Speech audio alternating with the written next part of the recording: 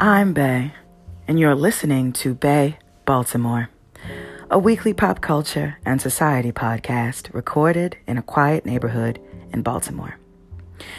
This episode, as promised, I'm going to talk about Surviving R. Kelly Part 2, or at least Season 2, the aftermath.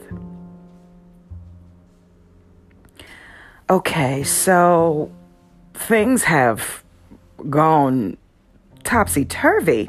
Real interesting over the past, week since the new year. 45 and his admin are just doing some wild and crazy things. And I just don't know what. So we're scared over here.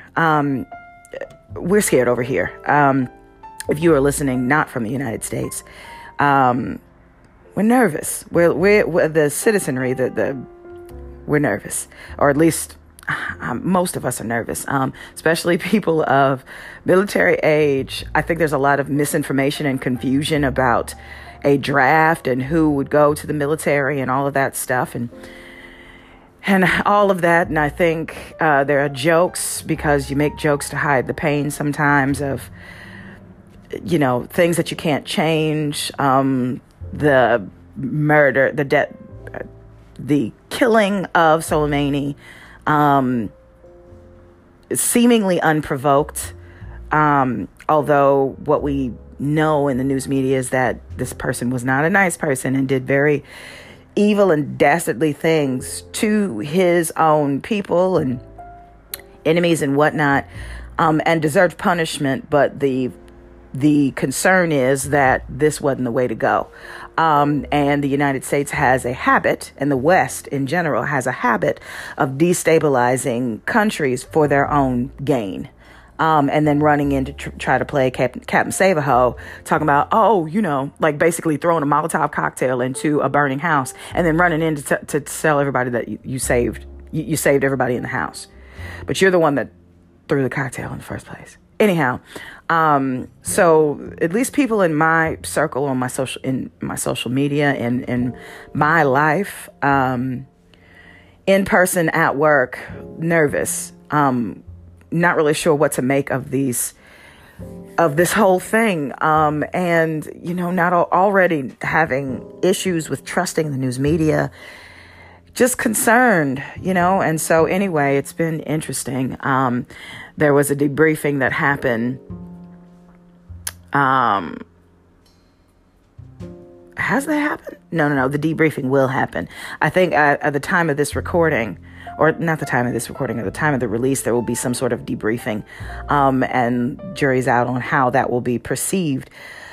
Anyway, these are trying times, and, everyone's talking now, especially on radio right here in Baltimore, talking about how this nugget of information that a sitting president who's running for a re-election during a war is always re-elected. And so, but I don't know that a war needed to happen for me to feel, and I think I mentioned this, that because of the way things turned out in the last election, I am not, and have not been for months now, convinced that there is enough momentum to vote out for the current administration. Not because I believe that this current administration, or Trump himself, will have generated more support. I don't think Trump has generated more support. I just don't think he's lost enough not to win.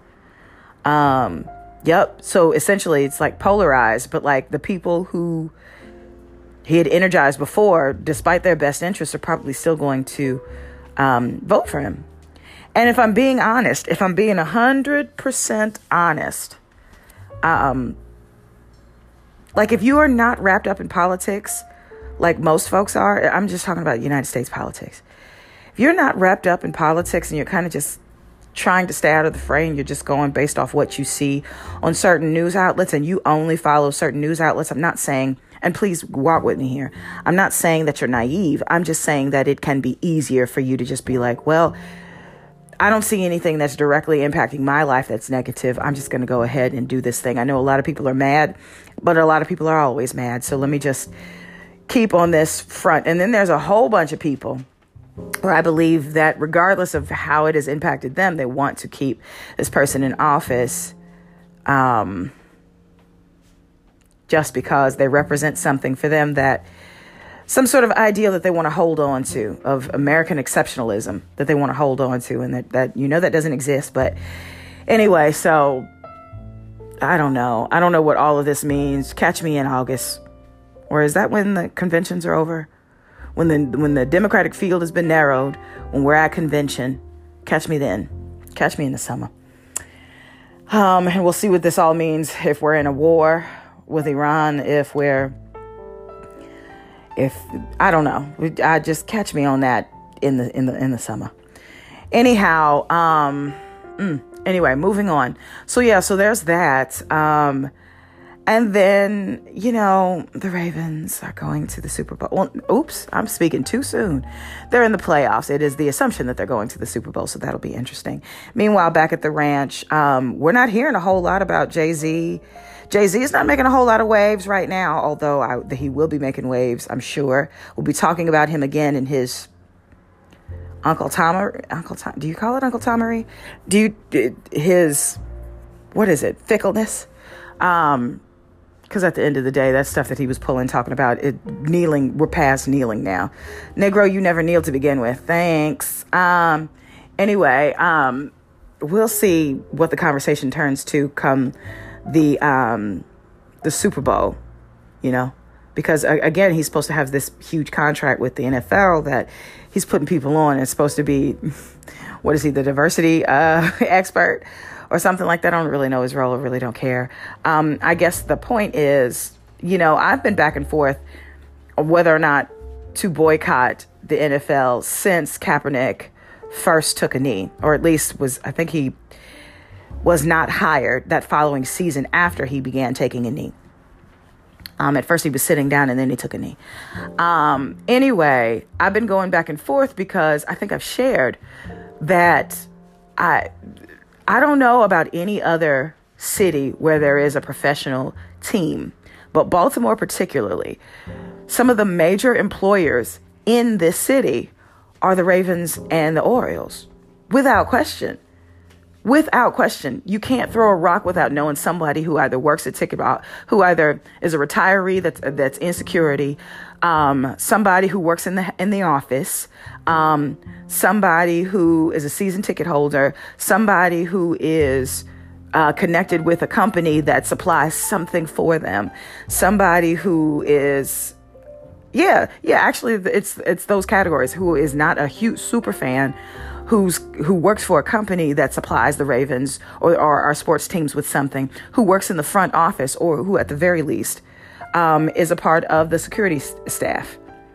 That I can't throw a rock and not. I'm thinking right now as I'm speaking, I can think of 4 people that go to my church who are connected to the Ravens, or at least the Ravens and Orioles, especially on the security team. But then I know 2 people in the office that work in the office, because I don't know. It's just like that. Baltimore's like that. And that's just like Hopkins. I know even more people who work for Hopkins. So I guess my point is to divest from a sport when when your local team of that sport is inextricably connected to you and your life in some way, shape, or form is difficult. And I think there is a way for you to, you're not going to get around if you go to a game, if you buy a jersey, somehow or another, you are ultimately supporting the NFL. There's no getting around that. Your money is going to some of these players and some of the owners, but by and large, you are supporting that sport, right? But that doesn't mean that you can't still hate stances and that the governing body is taking, the leadership is taking, and that you can't do things to call attention to their hypocrisy. I think we can do both. I think, people need jobs. People need to work. People need jobs and people need to work. And let us be clear, we have been working for, and probably still do, even if it's not directly with the company that we work for, we have been supporting fools for so long. Even before we, as a culture, moved into being more activated in our activism. And so anyway, am I going to watch the Super Bowl? Absolutely. Am I going to watch the playoffs? You got it. Because as fickle of a fan as I am, I think the Ravens have a shot. Even though every time they play a game, I think they're going to lose. That's just a pessimist in me. Anyway, my hubby says that's the hater in me, but it is what it is, man. You prove me wrong. I'd rather you prove me wrong, because it's the way I operate when it comes to sports, because it's completely out of my control. Anyway. So those things have been happening. Anyway, and then the other thing that happened that I was preparing for, but I don't know that I was really ready for the way it came across, is the Surviving R. Kelly, the second season, which is weird to say, second season of something that's true. But I guess there is a part 2 if you're getting more voices in there, right? If there's a second season, when it was, what was the first season? 5 parts? So Surviving R. Kelly, that was released toward the end of January of last year, was 4 or 5 parts, right? And it was nonstop. I needed to take a break in order to go between the episodes, right? So this one, it's 4 episodes, and focusing on 4 different major themes and stories, especially talking about R. Kelly and what we know, that he was arrested on several counts for different reasons. I think one of the arrests was for knowingly giving one of the women that he is accused of victimizing a sexually transmitted disease, right? And there are others that have come out, but in all of the stories, I guess there's one thing in particular that really stood out to me that I'm going to talk about, and then just generally taking a step back and listening to people's reaction to this. But then, listening to people's reaction to this, and then remembering our conversations about R. Kelly after this season 1 was released of last year. So stay tuned. It's going to be a little heavy. I'm not going to talk about I don't know where this is going, because I'm just kind of speaking from the heart right now. I'm definitely going to share some stories in my own family life that are hard, and this subject matter itself is hard. It's talking about violence, intimate partner violence. And so if this, just a warning, if you're not ready to talk about this right now, if you're not ready to listen to it right now, maybe don't listen to it at work. Maybe listen to it on the train home, and then listen to something else that'll be uplifting later. All right. So in this next segment, I'm going to get into my reaction to Surviving R. Kelly season 2.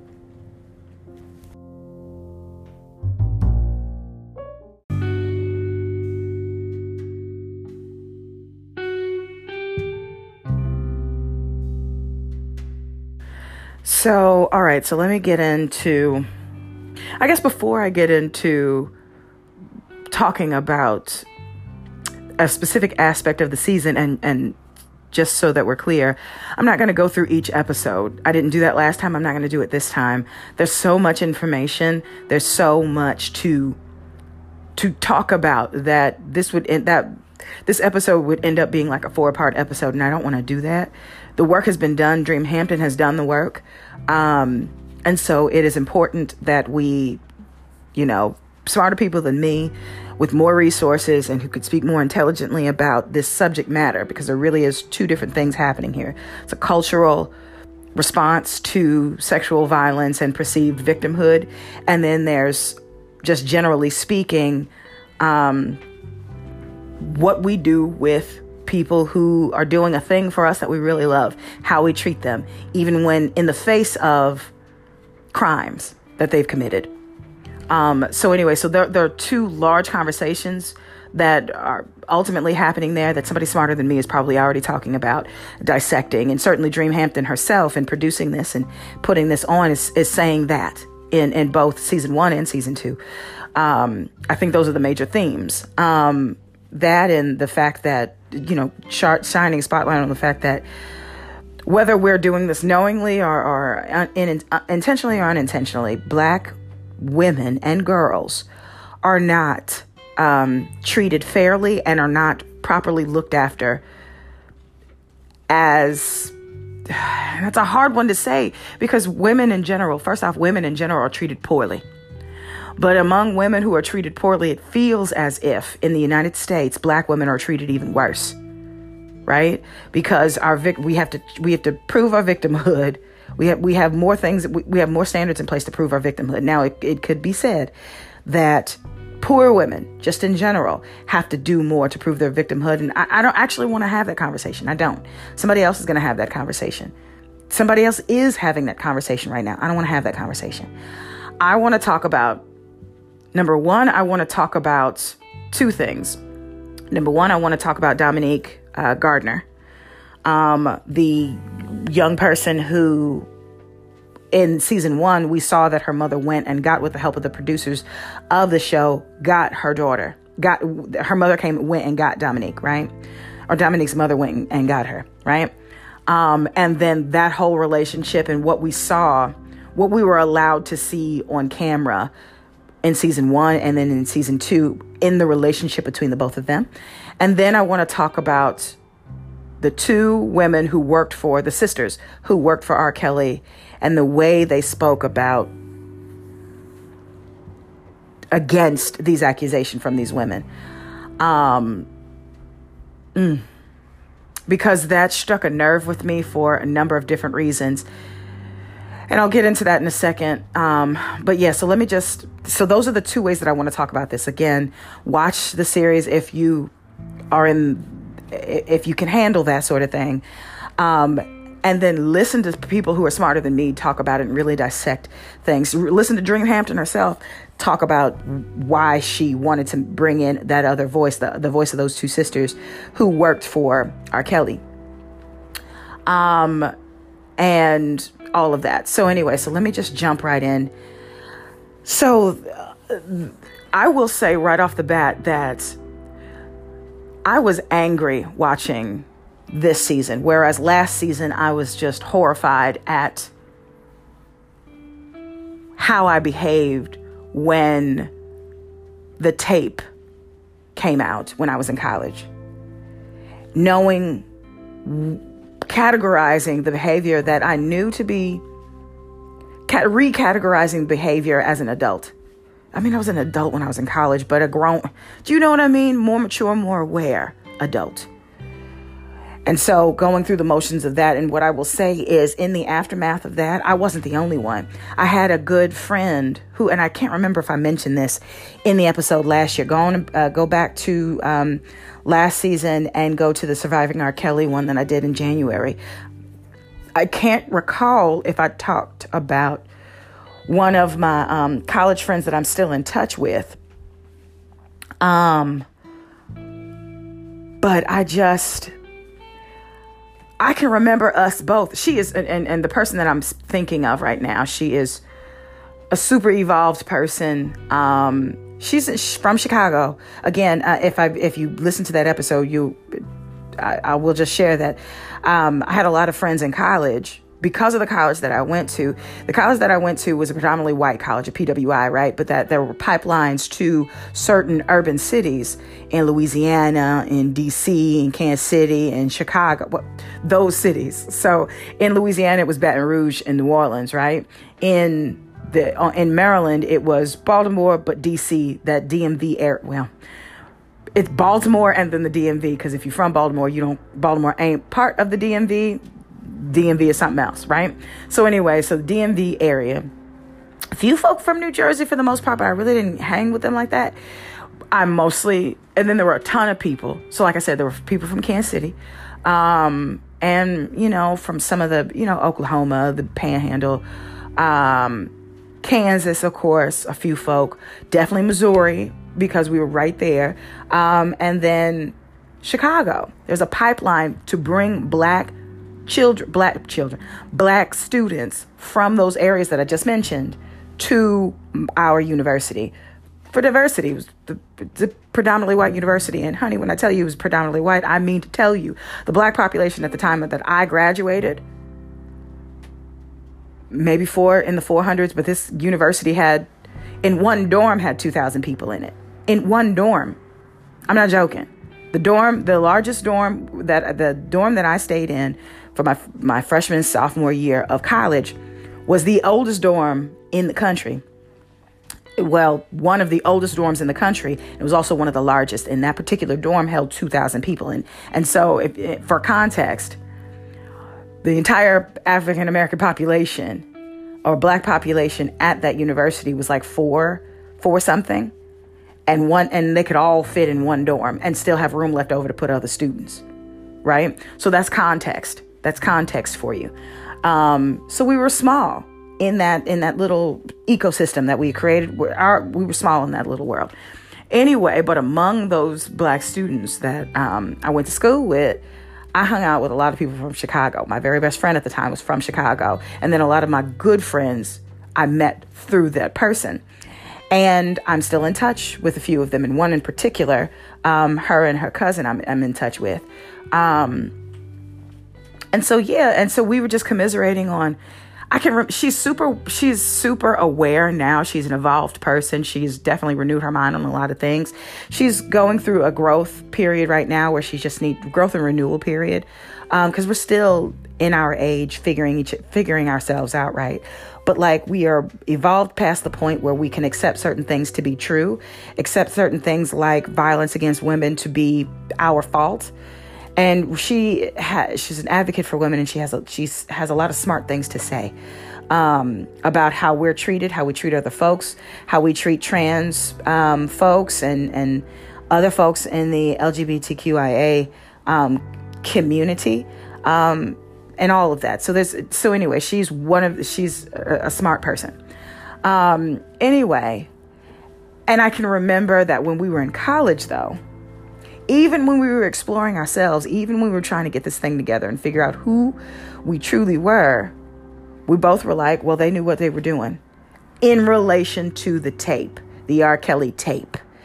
And so I think I'm not the only one. I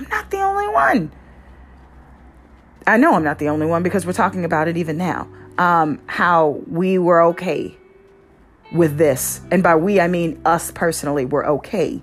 Not as a culture, I was okay with what I knew to be bad behavior. And not even more than that, because bad behavior makes it sound trivial. It makes it sound like he's a child and he got in trouble. No, he's a predator. And predators do predator things, and that's what he was doing. And I looked at that behavior and said, well, these women knew what they were doing. I don't believe that now, but I know what that feeling is like for a lot of people to say, that a lot of people to turn their anger and fury on the parents of these girls and these people and the people themselves. I understand it because I was there once, but then I evolved, and largely because the information was put in my face, and I hate that it took someone to repackage the information and put it in my face and time and years for me to get it, but I get it now. And so anyway, so season 1, I was just mad at myself and just sad. Season 2, I'm angry because there are more cases. What do we know? There's over 40 cases of sexual violence against R. Kelly. And we still have people talking about women lied to. Women lied to, and y'all should have known better. And you as a parent, well, you were just putting you put your child up. You sold your child to R. Kelly, essentially. When in reality, R. Kelly was blackmailing them and so on and so forth. And what we learned from one of the episodes was that the young woman who sued R. Kelly for giving her a sexually transmitted disease without her knowledge. People on his team released her nudes. There was a whole website releasing information on his accusers from season 1. Do you know how depraved you got to be? Do you know how, like, even if you don't believe their stories, do you know how much energy and how much hatred and how much self-loathing that hatred against women that you have to have? Like, you're oppressed if you take it a step beyond just not believing the stories of these women to exposing their criminal records, what they've said on social media about sex, how they portray themselves online as a way to discredit their claims of sexual violence and abuse.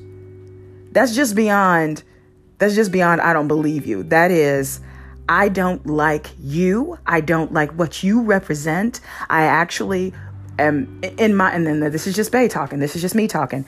There's a piece of that also, for me, screams, women are supposed to behave in this particular way. You are not behaving in that way. Therefore, you are not protected. You think you're protected, but you're not. And until you put yourself back in this category, you deserve any and everything that you get. So there's a piece of me that feels like some of these people they believe that this happened to them, but they don't believe they're victims. Because they got what they deserve. Because they weren't behaving the way that a woman should behave. A girl should behave. A parent should behave, right? That's an extra level. That's a deep layer. That's some depravity. That's some next level stuff. That's next level. You need some serious counseling and help. A whole website devoted to trashing these women in the most profane and gross and disturbing ways. But no, there is no but. That's just gross, right? And then so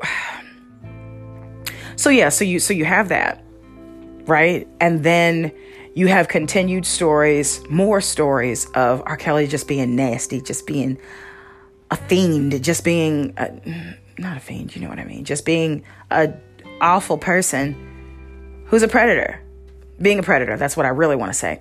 More stories of him being a predator, so I won't go into them. But the one that struck me the most resonated with me, not because in my family there is that experience. And Dominique, what is her name? Not Chambers. I just said it. Dominique. Anyway, I can't remember the last name that I just said. Dominique, and her being rescued by her mother, and with the help from producers, but mostly the tenacity and the determination of a mother wanting to go get her child from R. Kelly, from a suite that they were in out in California. That story struck me, not because I had a similar situation in my family, or that situation in my family, but there was a similar one. And walk with me here. So let me just remind you. So Dominique was one of the last women being held by R. Kelly and his team, right? And again, what we know to be absolutely 100% true is that R. Kelly did all of these things, these awful things to women, was able to be the predator that he truly wanted to be, with the help of a lot of teams, a lot of staff members around him that he paid to help him keep quiet and get women and get girls and all of that stuff, right? And so even, at the end of 2017, when the walls were closing in on R. Kelly, he still had a few girls. And one of the girls that he still had was Dominique. And it was alleged that he made Dominique change her behavior, cut her hair to be more masculine presenting, because there was an allegation that R. Kelly is bi, and has deviant fantasies about. Anyway, none of that really matters. His sexuality doesn't matter to me, and I know, and I'm a little frustrated that was part of the conversation, because there's a layer of homophobia in that first, and it took me some time to get to that, but there's a layer of homophobia in season 1 that I don't think had any place. Homophobia has no place anywhere, but there was a conversation that was being had that he made Dominique more masculine presenting because that's what he liked. And then he had her perform things on other feminine, high femme presenting women because that was a fantasy that he liked. And the thing about it is, of all the things that he made these girls and women do, I don't know why that one stood out particularly. I think the fact that Dominique was being held and brainwashed just like any of the other women and girls that he had victimized should have been the thing, right? But for whatever reason in season 1, they made that a story, and that's homophobia to me, and that's another conversation for another day, but it has no place in this conversation. So anyway, the point is that this mother went and got her child, talked to her child, and her child, knowing that she really wanted to leave, left. And Dominique, I keep wanting to say Dominique Chambers, but that's not her last name. Oh, I can't remember Dominique's last name. I'll get to it. Anyway, I hope I remember. Anyway, so Dominique leaves, and in season 2, she talks about her story. And I think it's season 2, episode 3. So there's only 4 episodes. In episode 3, Dominique tells her story. And so Dominique, we know Dominique's story. If you watched it, you know her story. I won't go into a whole lot of detail, but Dominique said that it was hard for her to leave. Even though she knew right from wrong. She knew that this wasn't a good situation for her. It was hard for her to leave. And even in her leaving, she still struggles not to try to reach out to him. And if you know anything about abuse behavior or the cycle of abuse, you know that victims of abusers go through this healing process where even though they know that they are out of this very terrible situation that they've escaped from, they still have a love and affection for their abuser. And it takes some work, a lot of hard work to come to terms with that and get over that, right?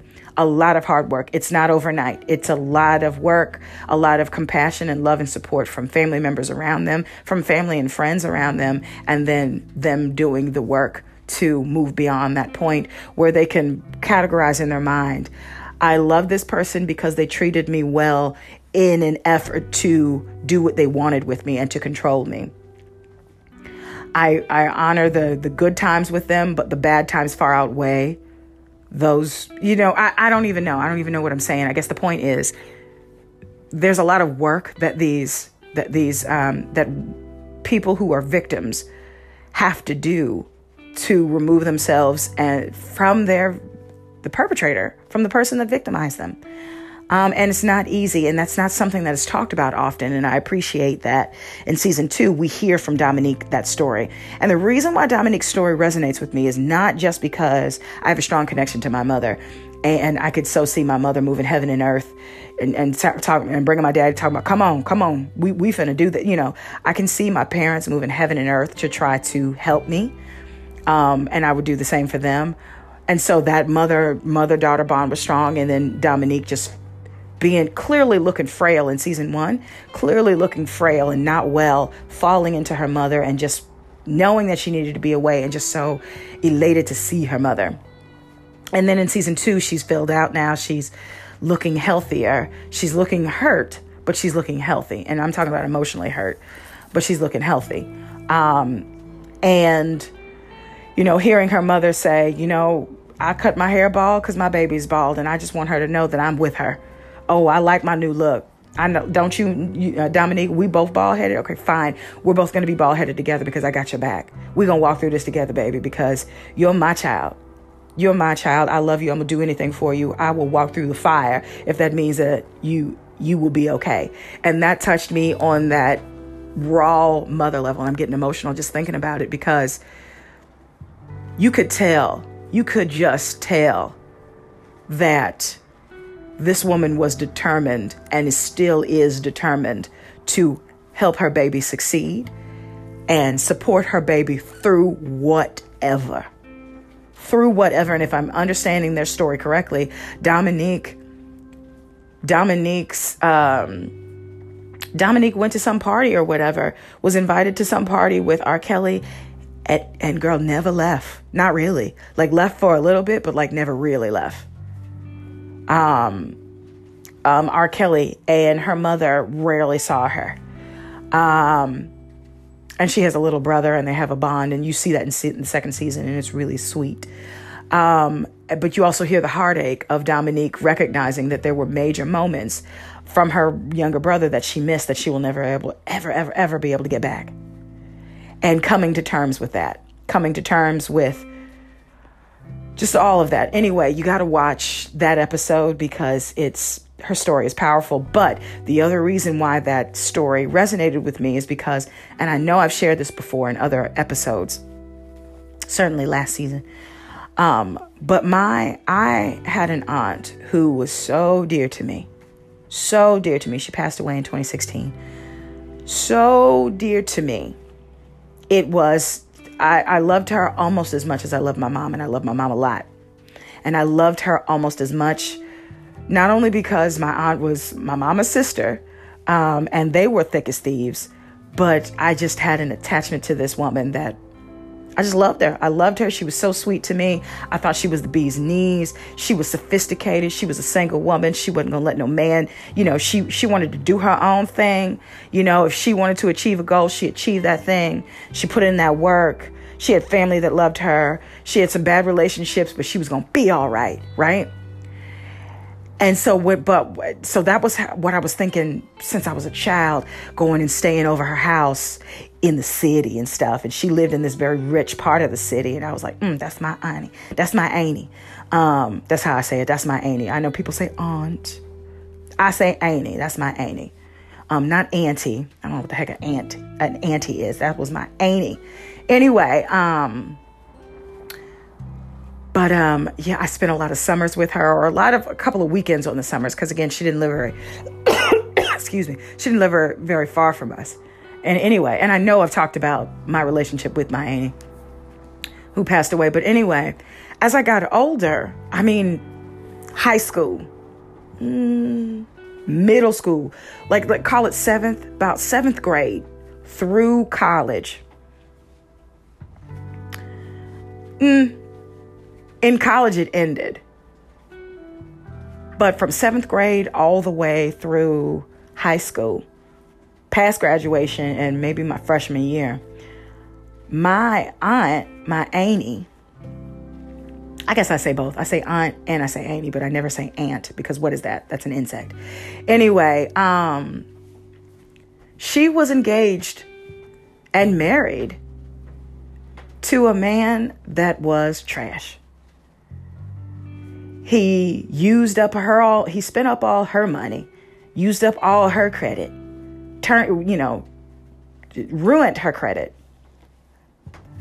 She married him. He was garbage. He was a trash human being. And on top of that, he was abusive. And there were times where he beat her up. She would move out. He would apologize. She would come back. There was that cycle. I can't tell you how many times she left him and would come back. Can't tell you how many times. And I can remember. And each time, we were there for her. Me, my mama, my daddy, family members, their brother, mama, and my auntie's brother were there for her, moving, because the three of them lived close together, like within an hour of each other for the most part. And so, they'd move, have their kids come and help move, and I would be a part of the kids that helped move her out. And I can remember one time in this cycle, I must have been 13. I can remember saying, I was 13 years old and I was real athletic. I was bodybuilding. I didn't think of it at the time, but that's exactly what I was doing. I was bodybuilding, and my coach had me competing in these weightlifting competitions, but I was doing it all because I wanted to stay in shape for track. I did shot put and I did discus, and I did some relays, but that wasn't my thing. I love shot put and discus. And so anyway, I was in shape in school, wasn't I? I don't know what happened. Anyway, so I did all of those things, and So I can remember being on the phone with her. Maybe I was 13, maybe I was 14. And I can remember her saying, yeah, I told this person whose name I won't, because he's living, that, my niece bench presses so many pounds. Don't mess with me because I'll sick my niece on you.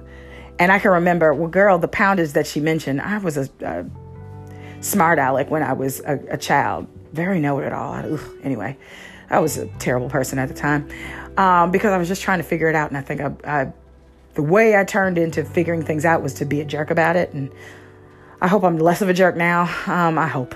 Anyway, but anyway, I can remember correcting her saying, well, that's what I deadlift. That's what I can bench. Squat. That's how much I can squat. And then she turns around and says to her husband at the time, yeah, she could do that with her legs. She kicked the hell out of you, I think is what she said, or something like that. And I can just remember thinking, like, girl, why are you even with this clown? Like, what are you doing?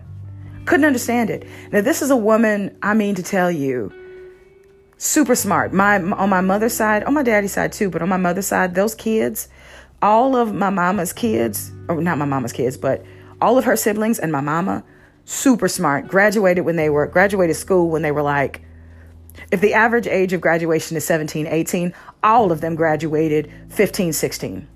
Now, I don't know if that was how things were done back in the day when they graduated, when they were in school, but all of them graduated early for today's standard. They graduated early, gone off to college, but back in that time, college seemed like what rich people did. And so most of them just got jobs. And then went back to get their degrees. I think mama hasn't finished just because she hasn't finished, but she totally could. And I'm going to get on her later about that anyway. But like, they were super smart, finished early. One of them is an engineer in the Army, so he did finish.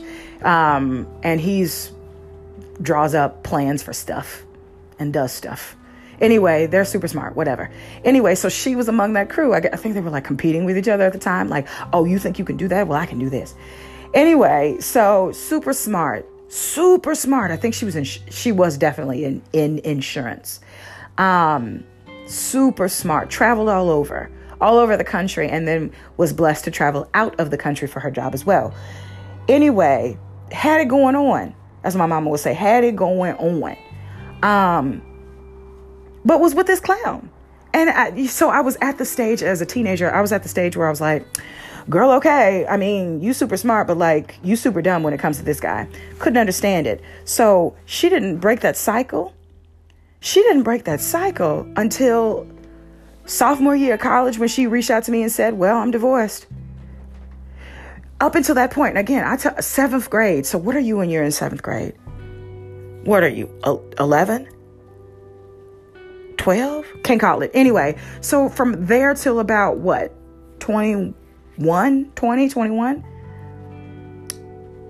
That's a long time. 7 years of a cycle with this clown who beat her terribly, abused her. And this coming from a woman who, remember if I told you, she was supporting her good girlfriend she had just left her husband, and this man busts into their apartment, and I'm sorry this is graphic, but busts into their apartment, beat my aunt with the butt of a shotgun to get her out of the way, and then killed his wife. And I don't know if he turned the gun on himself or not, but I just remember that my aunt, for a while, she was bruised and broken because of what this other man did that she didn't have a relationship with. And so for me to say, you saw this in your friend is no longer here, either no longer there or was just hurt real bad because of an abusive man. And then here you go into an abusive situation yourself where he was violent towards you and you stay with him. Couldn't understand it. I understand it now because it's the cycle of abuse. It's hard once they get in your head. These predators, these devious people get in your head, and it's like a piece of it changes the chemistry to where they condition you into believing that this is what you deserve. You won't deserve anything else. And they truly love you. They just sometimes lose their cool. And I couldn't understand it then. And I regret how angry I was at my aunt all those years and how cold I was to her. But the fact that she went out of her way to tell me, yeah, I put in my papers and I'm free now. She called me the day that her divorce was finalized. She called me. She said, yeah, girl, I went to work. And I think, to be honest with you, I don't even know if I picked up. I think she left me a message, and then I called my mama. And mama told me that filled in the details, but she left me a message saying, yeah, girl, shoot, on my lunch break, I went over. Of course, it was a little longer than her lunch break, but yes, she went to the courthouse. He didn't show up. This Negro didn't show up. The judge said, well, that's that. And I'm fine. I'm free now. I'm completely free now. And then she started the new chapter of her whole life and switched it all around and did all of these wonderful things. And then a couple of years later, maybe 7-8 years later, she passed away. But in those 7-8 years that God allowed her to have, she was free from that fool. I don't know how much contact she had with him. That's not my business. I also know that she left some money for an anonymous party, and there's a piece of me that said it was that Negro, and I pray it wasn't him, but I bet you it was. I don't know, and I don't want to go down that road, but I never want to see him again in my life, ever. Him or his people. None of y'all. Anyway, but I know, knowing what I know now, the reason why Dominique's story hit me so tough was because I have the benefit of time and more knowledge on my side to know that it's hard to leave an abusive situation. Real hard. Even though you know you should. Even though you know you shouldn't be with that person. It's hard to leave. And so that Dominique's story really resonated with me. And I know that she's free now. And I know that she has a lot of work to do. And it's going to take some time. It's going to take some time for her to be free. I think the fact that he is in jail and going through these legal troubles is helpful in keeping her away from him. But she's still got some work that she needs to do. So we need to just wrap her up in love and support. But the other piece that I want to talk about is those women. And I won't spend a lot of time on that. I'll just end it by saying it does not surprise. I do not like. There's a piece of me that hated the fact that the two women that Dream Hampton had in the documentary in support of him were two white women, because it kind of, and I don't know if she was doing that to say, there are a lot of black people that are still supporting him, and so let me just bring you this difference in these two white women, or it just happens to be that these two white women who are sisters supported him, and they were very, very pale and very blonde, but whatever. I just didn't like the juxtaposition of these brown girls and then these white women, these white girls. So brown women, white women. Let me just clean that up. I didn't like that. And I don't know if I was supposed to feel like I can't stand you because you're white, or I can't stand you because you are part of the problem. And I want it to be, I can't stand you because you're a part of the problem. Because let us be clear, there are a whole lot of black women who are like, y'all knew better. Y'all knew better. And this ain't this man's fault. Y'all knew better. Right? But they worked for him. They saw some of the victims. They don't call them victims. They call them people. They call them people who knew what they were doing. And these parents, and one of them even said, these parents sold these kids. You knew what you were doing. So it's like there's an admission that R. Kelly was trash in saying y'all knew what you were doing when you put your child up there in that situation. And so I guess the last thing that I'll say on that is gross, man. Like, why are there still supporters of R. Kelly and this he was a pedophile. He was also a predator. Why? Why are there still supporters? It's like there's a piece of me that says, Dream, why did you put them on TV? Why? Why did you give them any shine? And I don't know. There's a piece of me, the vindictive piece of me that says, okay, now you can get all the hate that all these girls were getting from people on the opposite side. Now you can get this fire.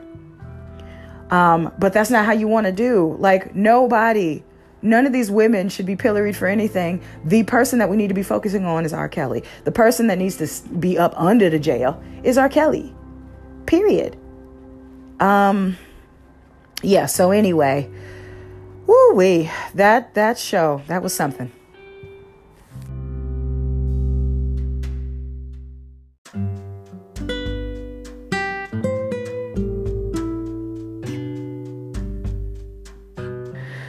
Whew. So yeah, I think as our society, and I know as our society, we put so much pressure. It's like we put the onus on the victims to prove their victimhood. And I think the conversation that Dream is trying to start, or has started, and put a spotlight on, and Tarana Burke, and all these smart people, is that not only do women, in most cases, women have to prove their victimhood to you before many people believe them, become sympathetic to them. But black women have it harder. Black and brown people have it harder. Which I don't want to go back and forth and say, it's just a fact. It is just a fact that, I mean, think of it. Let's just talk about stars for a second.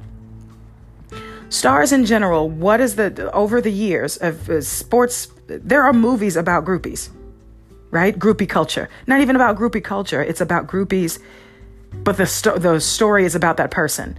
So what was it? The Baseball Annie.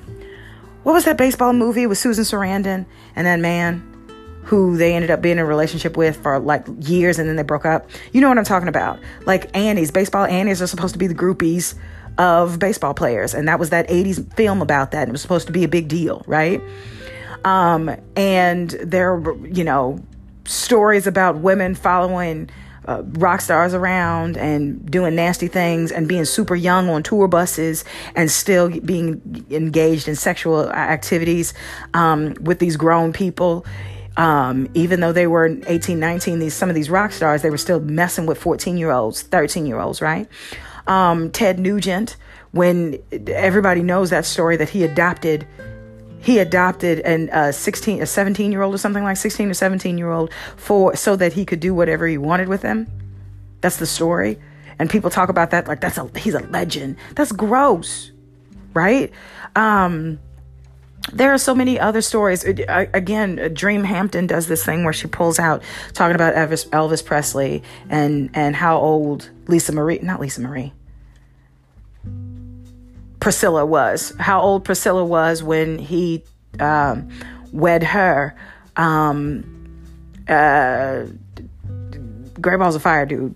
Can't call it. Anyway, but no, the point is there are a lot of we have a history in the United States for sure. We have a history of glorifying bad behavior, especially predatory behavior. We have a history of saying, oh, well, there's always going to be young girls around these stars because they're stars and everybody loves them. And these stars in turn can have their pick of the litter and they do whatever they want because these women are freely giving themselves over to this person. Even though what we know is the age of consent in all these states are these girls are younger than the age of consent and have been. And we're okay with that. There's a culture of us being okay. And again, I'm talking about the United States. There's a culture of us being okay with how you treating young girls as if they're grown women, as if they have agency to allow you to treat them any old sort of way. If you are in a position of power and you are older, all bets are off. All bets are off, right? And I know that in other countries across the globe, there is a problem with that as well. But I just know the United States because that's where I'm from. And so we, in this culture of rock stars and accepting bad behavior as the norm and being okay with it, right? And we have been in the last 20 years trying to come to terms with, okay, but like that was messed up, right? As a society, and trying to figure out, okay, well, so what is the way forward? Because we're having a hard time being human beings as a culture, I think. We know right from wrong, but we're trying to find excuses. We're trying to find ways to excuse bad behavior. And one of the ways that we do it is saying, oh, these girls knew what they were doing. These parents knew what they were doing when they did XYZ. We're taking that parent's zeal to support their child and think of it as cool that a star would pick them out of a lineup, and who knows where they could take my child's career. We're taking that feeling and exploiting it to say, oh, you gave your daughter up to this devil, this demon. You knew that he was about to mess. You knew what he had been doing. You knew it and you didn't care because you wanted that money. We turned around and victimized them. When in reality, the person that we need to be I can't say that word. The person that we need to be putting up on a skewer is R. Kelly himself, are these predators themselves, right? Even with Jeffrey Epstein, they're trying to make it seem like, no, not Jeffrey. Who was the guy? Weinstein. How long did it take for all of these women to be like all of these? No, this is what happened. So many stories started to come out that people were saying, oh, all of these can't be true. All of these can't be true. Why can't they? Why can't they be true? Why can't we believe a victim? Why can't we give the victim a benefit of the doubt until they're proven? You get what I'm saying? Like, it doesn't make any sense the way the amount of pressure that we put on victims to prove their victimhood. Like, you have to be perfect, otherwise you're not perfect. Otherwise you're not believed. It's just like, what is it? I don't know where I learned this, but there are women who are sex workers. There are people who are sex workers that know that they have to have their story together if they're ever raped, having refused to service someone. If they're ever raped or they're ever victimized, they have to be so on point with how they're describing the situation to a police officer. Otherwise, they're not going to be believed. Because it's hard for us as a society to believe that a person who's a sex worker can be raped, which it shouldn't be hard to believe. But because we're so doggone judgmental, and because we, again, put the onus on the victim to prove their victimhood, we got to make them work twice as hard. That's the way it is. We can't just be human beings. We can't just be. And when I'm saying human beings, I recognize that we are flawed as human beings and we come up with stuff all the time. And that is the reason why we make victims do all this work to prove their victimhood. But I guess what I'm really saying is, why can't we just look at this like a child would? You say you've been victimized. Okay, talk to me. What's going on? What happened? How can we make this right? Right? Like, why can't we just take it for what it is and then go from there? And if it's proven wrong later, we'll address it at that time. But can we just support and comfort this person? It don't have to be all this. It doesn't have to be so hard, but yet it is. And so because our culture is like this is why we have whole websites just trying to discredit all of these women who have been victimized, some of which were children when they were victimized and have been scarred emotionally and otherwise for life. And for all so for this story and all of his victims, again, there are 40 plus cases. There are probably more. We know that there are more, but these are the only people who have been strong enough to come up and bring up a case against him. We know that there are people just like him, just like Harvey Weinstein, who with their power have been victimizing people for years, probably doing it right now. Jeffrey Epstein seemed to come out of nowhere, right? But he'd been running doing those things for decades, right? So when Harvey Weinstein came out, he was still doing it, right? When Harvey Weinstein came out, R. Kelly was still being who he was. So you mean to tell me there's nobody else out here? We know that there are others out there messing up. Remember Kevin Spacey and that foolishness that he was not the foolishness, but what he was caught up in? You believe that was the only time that he was caught up having sexually harassed someone, but the fact that they were gay kind of made it so like, oh, you're not really a victim. You know what I mean? Like, again, we put all these layers on people, and I apologize for, just go with me. Who's to say that never happened before? Who's to say? I think stars and people in power are at a better place to victimize people than we want to admit as a society. And I think we need to come to terms with that. And I think we need to start changing things because of it. But will those things change? Probably not. Let's be real. But will they be harder to get away with? Sure. And I can live with that. I can live with that. All right. Well, that was my take on that. Sorry, this was a heavy episode. Again, I'll put a little warning about the sensitive nature of this conversation in the notes. Feel free to send me a message. Write in. If you click the show notes, you can send me a message right from there. You don't have to download anything. Just send me a message about what you felt about this episode or the episode that I did on Surviving R. Kelly, the first season, and any thoughts you have about any of this, or what you thought at the time and what you think now, or, your feeling about Dream Hampton's, the way the series itself and some of the stories, how they were set up, because I certainly have more to say about that. But I think what I really wanted to talk about was Dominique, and that aspect of this series, season 2. But yeah, I have other complaints. I have some frustrations about the way Dream put this thing together, but it is what it is. So I'd love to hear your thoughts about that, or anything really. And while you're on my page, you can go to my page and you can donate. Even 99 cents would be a helpful contribution. But if that's not your thing, just share and rate. Favorable ratings only, 5 stars.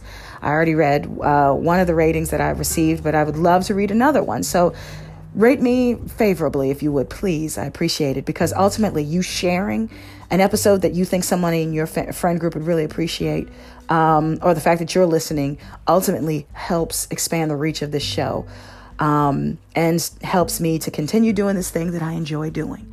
So again, rate me favorably, 5 stars on CastBox, Pocket Cast, Spotify, Google Play, Apple Podcast, whatever, Player FM, all the places where you listen to this show. Keep listening, rate me favorably, share alike. Okay. Thanks again for listening. Until next time.